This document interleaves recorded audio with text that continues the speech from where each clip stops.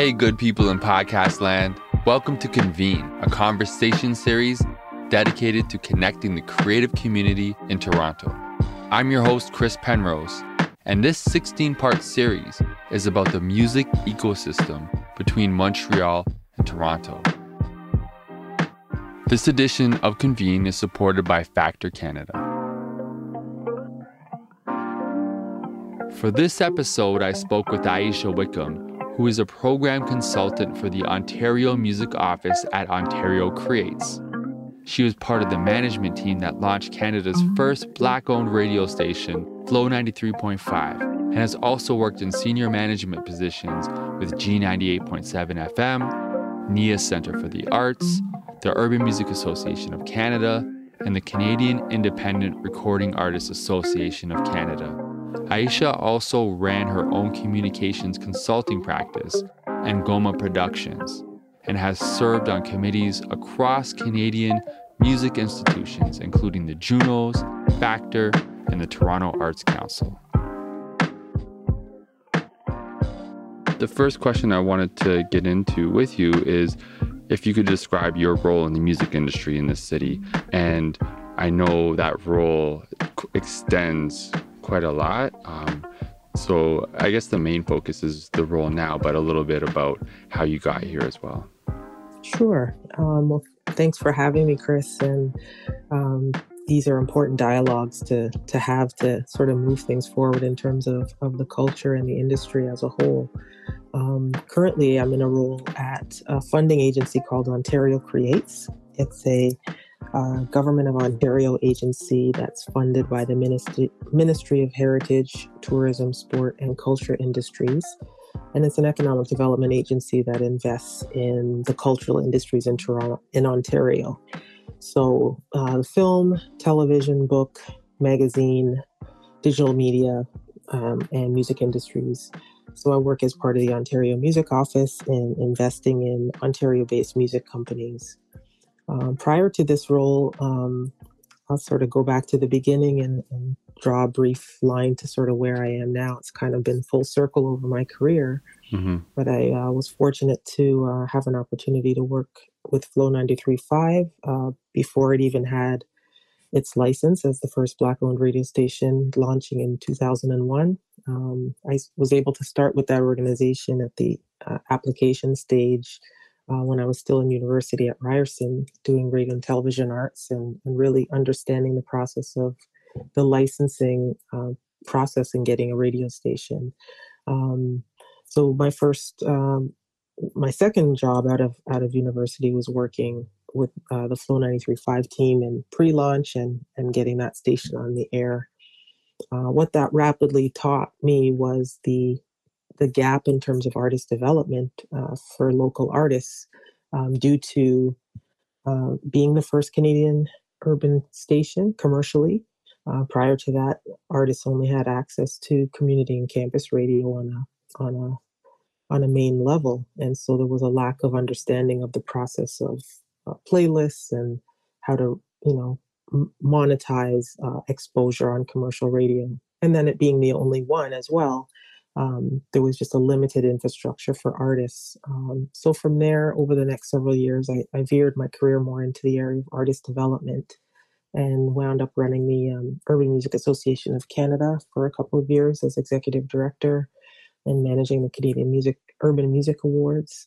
And then from there, working with a number of independent artists through my own consulting business, Ngoma Productions, where I did a number of grant writing proposals, marketing strategy for artists, and just helping them to monetize that aspect of their career. Spent some time with G98.7 as well, the second Black-owned radio station in Canada, when they launched in 2011. So I was very privileged to be able to work with two pioneering radio station launches in Canada. And prior to joining Ontario Creates, I spent some time with NIA Centre for the Arts, Black Arts Centre, representing all of the different art forms. So my career has kind of spanned broadcasting right through to the funding side of the industry. Well, and they're so connected in Canada when it comes to broadcasting and the funding realm and artist development. Those are all pieces that tie together really neatly, especially with what you're doing now. Hmm. And I know that the work of Ontario Creates and really investing in culture in Ontario is relatively new in terms of the scale that it's at now. How long has Ontario Creates really been focused in making an impact in developing music in this province? So it started in the 90s as strictly a film development office. So it was originally called the Ontario Film Development Corporation. Then late late 90s, it became much more broad in terms of um, representing multiple sectors, and the name expanded to the Ontario Media Development Corporation. Um, there was a music fund for quite a number of years, over 15 years before the launch of the Ontario Music Fund in 2013. Prior to that, it was a $1 million a year fund for music companies in Ontario. And in 2013, it grew 15-fold and became a much more expansive program that invested significant amount of money into the full ecosystem. So the live music sector and artist entrepreneurs, which previously were not able to tap into Ontario Creates funding at that time, we're now able to through the new OMF. A Mm. couple of years ago, there was a reduction to the fund from 15 million down to 7 million, which is, it's a big change from what the industry was used to for about 7 years. However, it's still a significant investment in the industry, and now the fund is called the Ontario Music Investment Fund. It's quite a genesis. I think that in the conversations we've had, it does come up as an important part of the infrastructure and the landscape in this province. So I appreciate you breaking that down for us. Now we're looking at Toronto in a more general perspective, and you've talked about the time of Flow, where there was just community radio previous to that and one black-owned station. You had some time at G where there was two black-owned stations in the city, and you've seen over the course of that time, obviously, Toronto's impact on the global music industry change. How would you today describe the state of the music industry in Toronto? I think it's as healthy as it's ever been from the standpoint of access to the consumer base. Um, Healthy is kind of a subjective term because there obviously are infrastructure challenges, and systemic racism impacts a lot of the development of the infrastructure and access to the market from the more traditional sense. But what you see on a global scale is breakthrough artists coming from this market in ways we hadn't seen um, before 20 years ago. So you now have artists that can go direct to consumers and build their audiences organically without the need for that support from the traditional infrastructure. However, those two things need to work in alignment in terms of the traditional infrastructure, the artist development system through labels and managers and access to festival stages and access to commercial radio. Um, so it's almost as if many artists within the urban music or black music space have succeeded despite the lack of a solid infrastructure rather than because of it. And I think that a lot of the birth of that was, in large part due to the way commercial radio evolved from the early 70s up until today, um, fueled by the Canadian content regulation structure of the 35%, starting with 30, then going to 35, and some stations playing 40%. The makeup of stations, with the first Black owned station not existing until 2000, created a demand for genres that were let's say not very diverse. And so, the staff at companies were populated based on the genres that they were fueling for commercial radio purposes. And that sort of history created a trajectory to where we are today in terms of a lack of exposure and access to those traditional roles at labels, management companies, and other aspects of the industry. So those are some of the systemic changes that are going to change going forward that will help make the industry a more equitable place. Um, while we're seeing success on levels that we haven't seen for the top tier of artists sort of breaking through at that superstar level. There's only so many of those that you see, and when we look at the middle class of artists, there's still a lot of room for growth and improvement in terms of access to the traditional forms of infrastructure.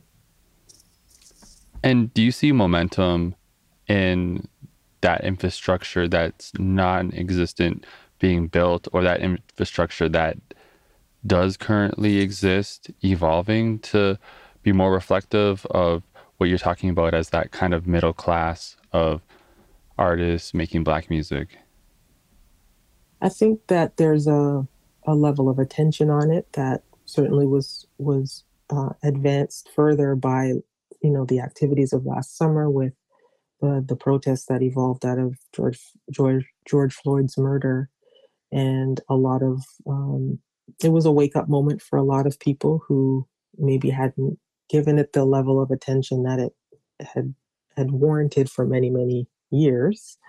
There was a new openness to sort of listening and acting, because the acting part is the part that really makes change. It's not necessarily the listening and learning, which has been happening, but it's the acting. So it's the things like, you know a person like Craig Mannix getting a senior um, director position at a major label where he didn't necessarily have access to budgets and his own team prior to that, and those are very proactive steps that are being taken that are intended to advance the presence of more representation at the employee level. So, focusing on the behind the scenes aspect, not necessarily the artists, but those who help open the doors to artists to get those opportunities to be invested in and showcased on a national and international stage. So definitely, some are taking steps in terms of trying to improve their employee makeup. Granting bodies are taking steps to more deeply embed diversity, equity, and inclusion, language and assessment into their program guidelines and decision making structure, as well as assessing how to hold applicants accountable for being more inclusive with their activities, but also on the reporting end of it being held to account in terms of how do those stated commitments, how do they come to fruition? So I think we're Mm-hmm. sort of in the position of seeing a lot of that starting to come to life in a more tangible way. But it took a long time for this system to be constructed that way, and it will be time to see systemic change occur. But there are things you can look to and point to that show that there is hope for some advancement.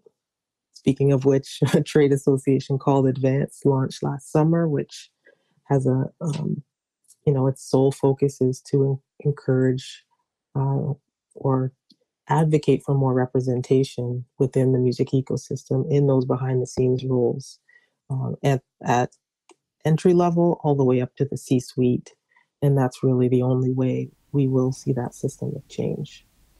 Yeah, I've loved seeing the communication coming from Advance and seeing the conversations around what it means to bring together people who are in all kinds of roles throughout the industry in Toronto and who have so much history in the city and the music, pointing to the things that would have the most impact and finding ways to push that change forward and then create that accountability. So I think that's really powerful. There was an executive director hire recently, right?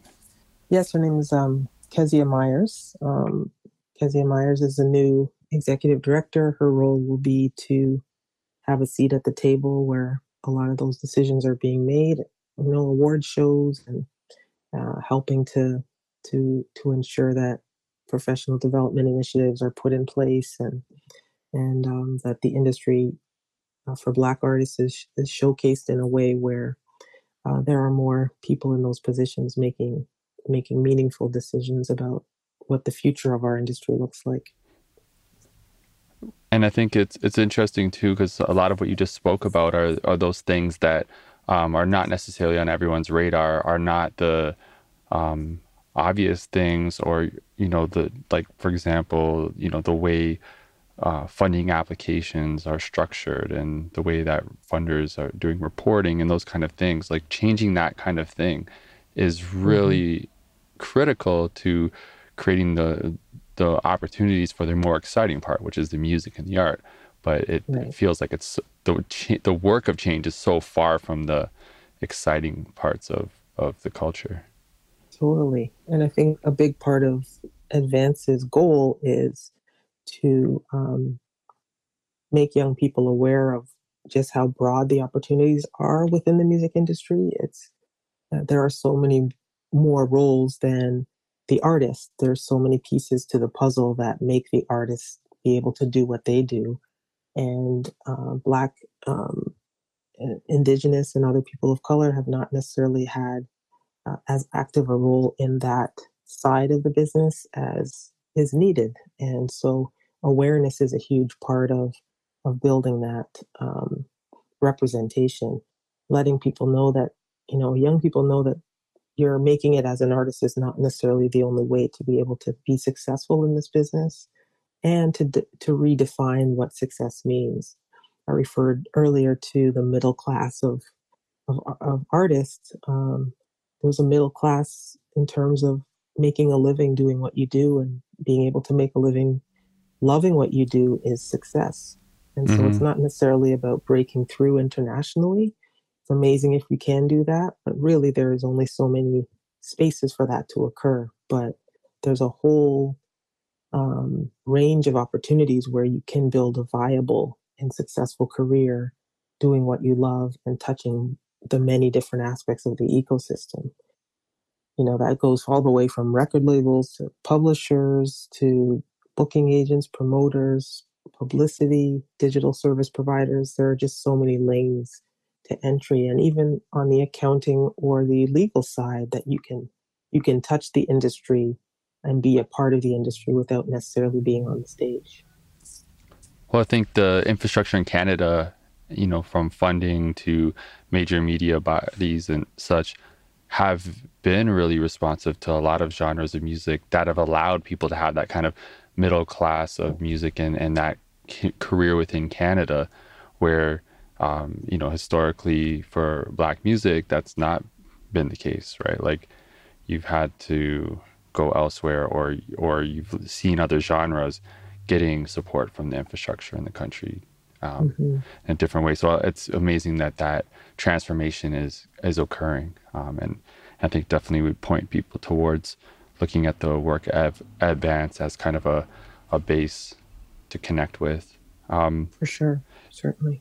One of the things that people talk about a lot is having to leave the city to make it. And I wonder what you think of the opportunity and possibility of creating more of an ecosystem and connecting more with other Canadian cities to create more of a base and to make a career in this country more viable. Obviously, one of the closer neighbors is Montreal in that conversation, but there's the whole country. Do you have any thoughts on that? I think that mentorship is such a key part of how certain sectors operate. I know in the broadcasting industry, that was my way of getting connected to the Milestone Radio Group, was through my internship at school and then volunteering and eventually working for the organization. And so those opportunities for young people to integrate themselves into those spaces and then build careers out of it is such an important way that those opportunities evolve. And so seeing people who look like you, who are immersed in the culture and are in decision-making positions to help open those doors, is something that needs development. And so part of the reason people go to other markets is to seek out those individuals that they can form a meaningful connection with. And so I think as those positions become more readily evident in Canada, those connections outside of our city and our country will continue to happen. And I don't think it's an all bad thing. I think that it's important to look at your career from a global perspective, especially, given how accessible the world is through the tools that we have at our disposal with social media and streaming, etc. And so I think it should be encouraged to seek out those connections in cities across Canada and globally, where there's both a higher critical mass as well as more people experienced in those spaces that represent the passion and culture that you're seeking. And so, learning about folks through these networking opportunities, such as, even the Breaking Down Racial Barriers series that happened last summer. I made some meaningful connections through there, two contacts from Montreal, Wade Goodson, who's now working at Universal, formerly at SOCAN, and Stéphane Moray, a lawyer, former artist in the Quebec market. And so, right now those connections are happening virtually because of COVID, but those are the types of ways to make those meaningful connections and to maintain those relationships so that information sharing can take place. Yeah, I think that's really powerful when you talk about the way that those connections between individuals that share, whether it's a connection and commitment to the culture or representation of identity, and being, especially when it starts to connect dots between different markets and different cities. I think that's a really powerful approach to starting to create more of an ecosystem between the cities here. And I do think that, like, it doesn't, as you noted, like, it never has to be an either or, especially in the age that we're in, between having a strong local presence and having a global focus as well. Yeah, and I think it's having the option to have both, I think, is the healthy part. It's when you feel like you have no option here, so then you're forced to go elsewhere. I think the healthiest part would be when people don't feel compelled to leave in order to have access. Yeah. Last year, during the racial reckoning, we heard so many stories of people who, in the journalism space, left those roles because they didn't feel validated. They didn't feel a path to growth.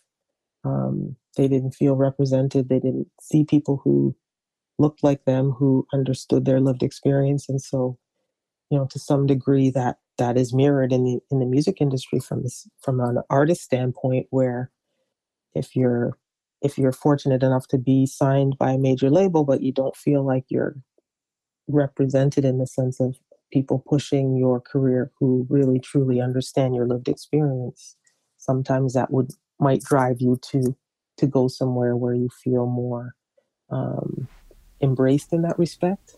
And so that cascades through pretty much every sector when you look at what does representation and meaningful representation look like. And it looks like having decision makers in positions that can ensure safe environments where you have space to grow and show up fully as yourself. Yeah, and it's interesting you say that, because I think that's part of the premise of this overall series, about where we're talking about the relationship between Montreal and Toronto, because there is that sense in a lot of that, I have to go elsewhere for a lot of artists and a lot of teams. But, if you look at it, what if those cities were more connected in terms of audiences, in terms of collaboration, in terms of access to infrastructure, whether it's, the way Toronto has become a portal to a lot of American cities, and the way that Montreal is a portal to a lot of European cities and Exactly. Yeah. French African speaking cities as well. And so, what happens when those two cities become more of a shared base? That if I'm really known in Montreal, I'm going to be known in Toronto, and vice versa. Now that base I'm working from is broadened and It's stronger. broadened. And I think there's a lot of Yeah. also to, it's interesting you mentioned the news thing, because earlier this year I was doing um, a project where I was reviewing local news for representation. And there was a number of Canadian cities that I was asked to look at. And between Toronto and Montreal, when it came to there's major issues, but when you look at how local news is being delivered in Montreal and Toronto, they were both doing the best when it came to at least on camera representation. Now, this isn't all news outlets. This was a very particular news outlet, but Hmm. so I think even when it comes to culture in both cities, that there's the potential for some of that synchronicity. But Absolutely. I did want to ask you now around a very practical question. So, if we're speaking now to somebody from Montreal who wants to connect to Toronto, and from the lens of people, the lens of platforms, places, what kind of a list would you give them, or where would be some of the starting points that you would recommend to really get connected to the city? So I think it's both from the artist perspective, and then there's sort of the, if you're trying to be part of the broader infrastructure perspective. As a performer, communities like Rise, Remix, Manifesto, Nia Center for the Arts, entities like that, I think create those soon to be, hopefully again, physical spaces where people can make those meaningful connections. There are really so many trade organizations in Toronto, headquartered in Toronto. Many of them are national organizations. Advance being sort of the newest of them, but um, organizations like Music Ontario that you can tap into to build that professional knowledge and be able to connect with current working professionals in those spaces and to attend those meet and greets and panel discussions. And um, you know that's where a lot of those meaningful connections take place. Hmm. Absolutely. Are there any platforms in terms of that you're looking at regularly to discover new artists, discover new music, whether it be print or online media, radio, digital radio, terrestrial radio, any video platforms that you're looking at? It's really social media, combing through Twitter and Instagram and sort of seeing what type of buzz is occurring there.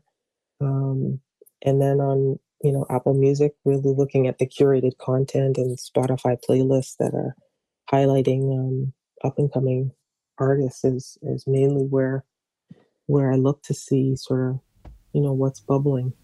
I'm glad you mentioned the playlist. I think that there's actually, when you do look at it compared to a lot of platforms, the curation that we've been seeing in terms of representing Toronto, the sounds from Toronto and artists on, whether it's Apple or Spotify, but those playlists have been doing a good job at that representation. Yeah, and that Toronto pride or city pride is an important component in the success of any music market. Hmm. Um, for Black music, hip hop in particular, you see how prevalent that is in cities that get on the map for supporting their own by sort of waving the banner of a particular city, and the critical mass really getting behind that. And so now the digital service providers have created that online space for that to happen. Amazing. Well, I have two questions left for you. You do have like a very infrastructure level lens on things.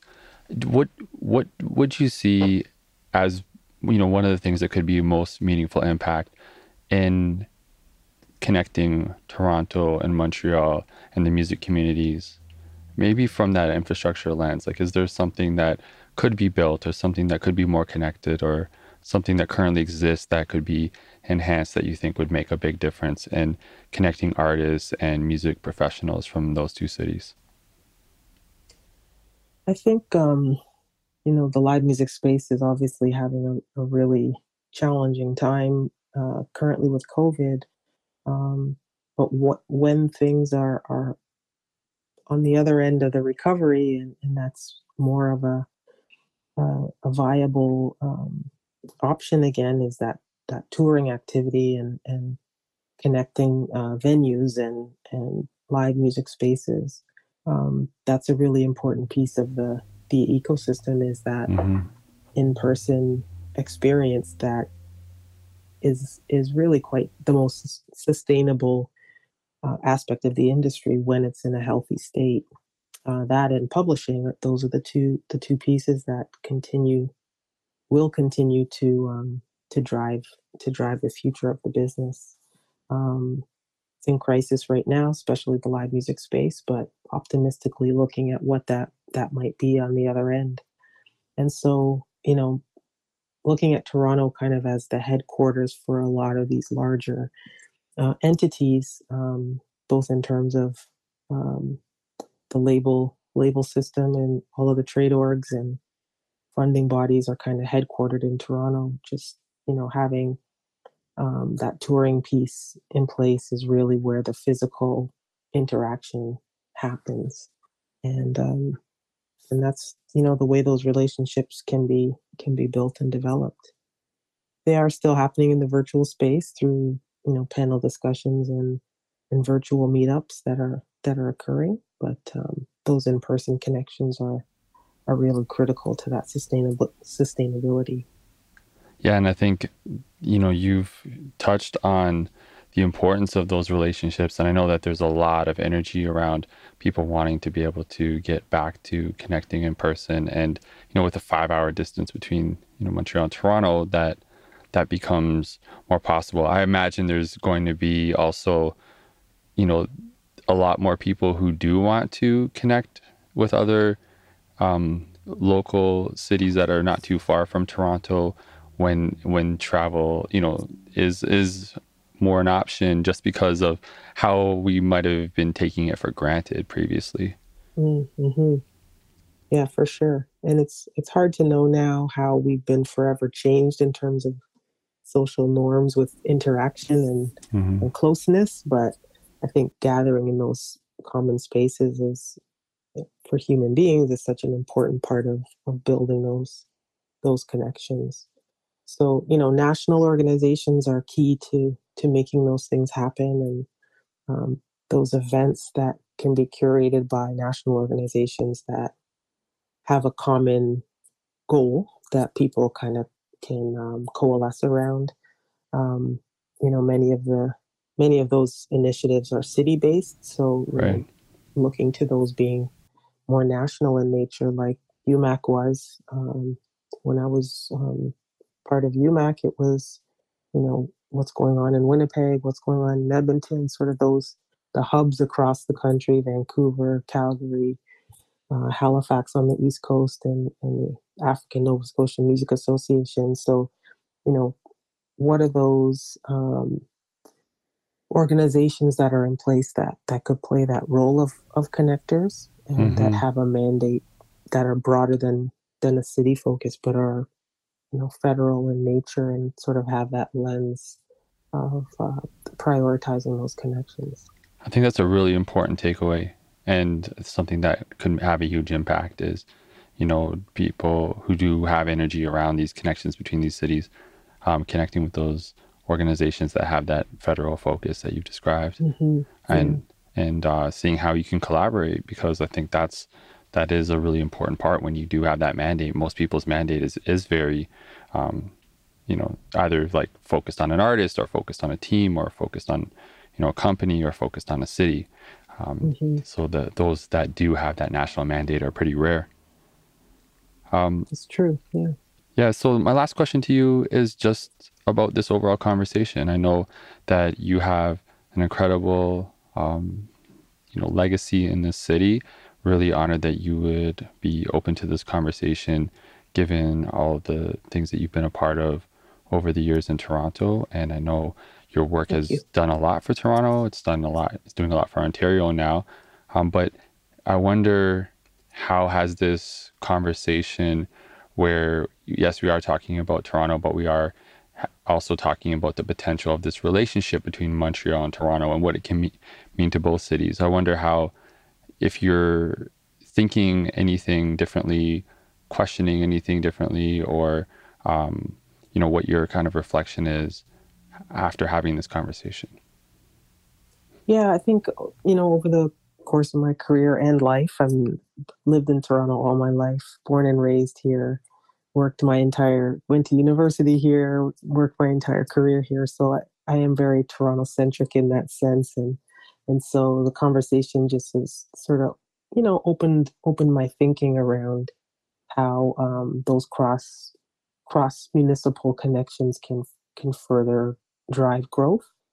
Um, I guess I'm kind of spoiled from the standpoint of, being in a city where it's kind of the destination point that people come to. And even though, artists and people from here look to other markets globally for bigger and better opportunities, in terms of the Canadian landscape, Toronto has much been a magnet of attraction for talent.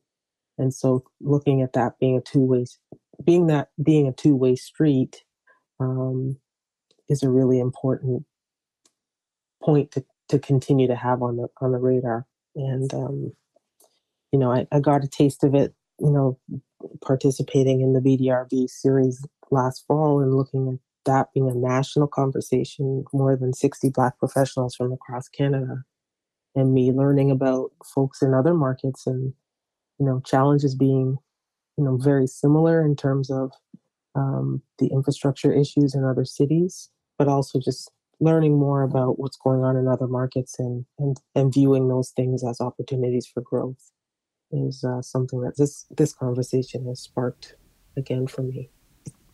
That's amazing. I love hearing that. And yeah, that was an incredible series. I think I caught 90% of the conversations, and I'm definitely looking out for the report that is going to come out as well from that. But yeah, that was amazing that occurred. Yeah, and again, that having sort of a national lens and hopefully being able to make those connections with multiple cities and not being too Toronto centric. Yeah. Yeah, it's something that I had traveled across the country, and I love Toronto. I love being from Toronto, Scarborough specifically, and I heard that a lot.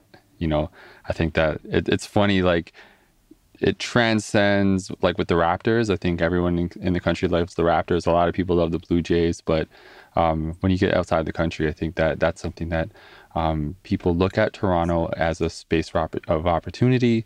They look at it as, like, as much as people from here feel like they have to look elsewhere, so many people from other parts in the country are looking here for opportunity, and there is so much industry and opportunity here. And I think that there is huge potential with us starting to, in this city, look at how others, to create those relationships with other Canadian cities. And that it really is like a generative thing, a reciprocal thing. There's so much that Montreal, as an example, the more conversations I've been having, that could really help us. Like the way that fashion brands and music are connected and have amplified each other and kind of served as like a global launching pad for artists to tap into other markets is like light years ahead of what we've done here. We have some really great fashion brands, but what have they done to launch artists, really? And vice versa, how have artists really like put those brands? And so now you're seeing in Montreal a lot of brand recognition on the fashion side connected to artists and vice versa. Like there's different models like that are pretty phenomenal out there. So yeah, and I think that that's it's an important learning piece for myself as well, being so Toronto focused and not necessarily drawing those connections to the European cultural representation that you find in Montreal, both with the dual languages as well as just the state of being there versus the way we operate here, and looking at what are those nuances that we can learn from each other in terms of trying to grow on both ends. Yeah. Well, Aisha, thank you so much for taking the time. It's every single time I get a chance to speak with you or see you, I always feel really blessed by it. And, I've learned a lot so much in those interactions, but I've also learned a lot from you and through you from a distance as well, just seeing like the work you do. So yeah, really grateful for you. I really appreciate that, Chris, and continued success to you as well, and all the work and education that you're offering to the community, and always bringing a positive vibe. Thank you for listening to this conversation and connecting with what we do through Convene. Gratitude to the team behind this series on the music ecosystem between Montreal and Toronto, Nabil Shash, Alicia Roberts, Martine Anon, and Sebastien Miller. For more resources on this conversation, go to watervision.com, watrvision.com. This project is funded by Factor, the Government of Canada, and Canada's private radio broadcasters.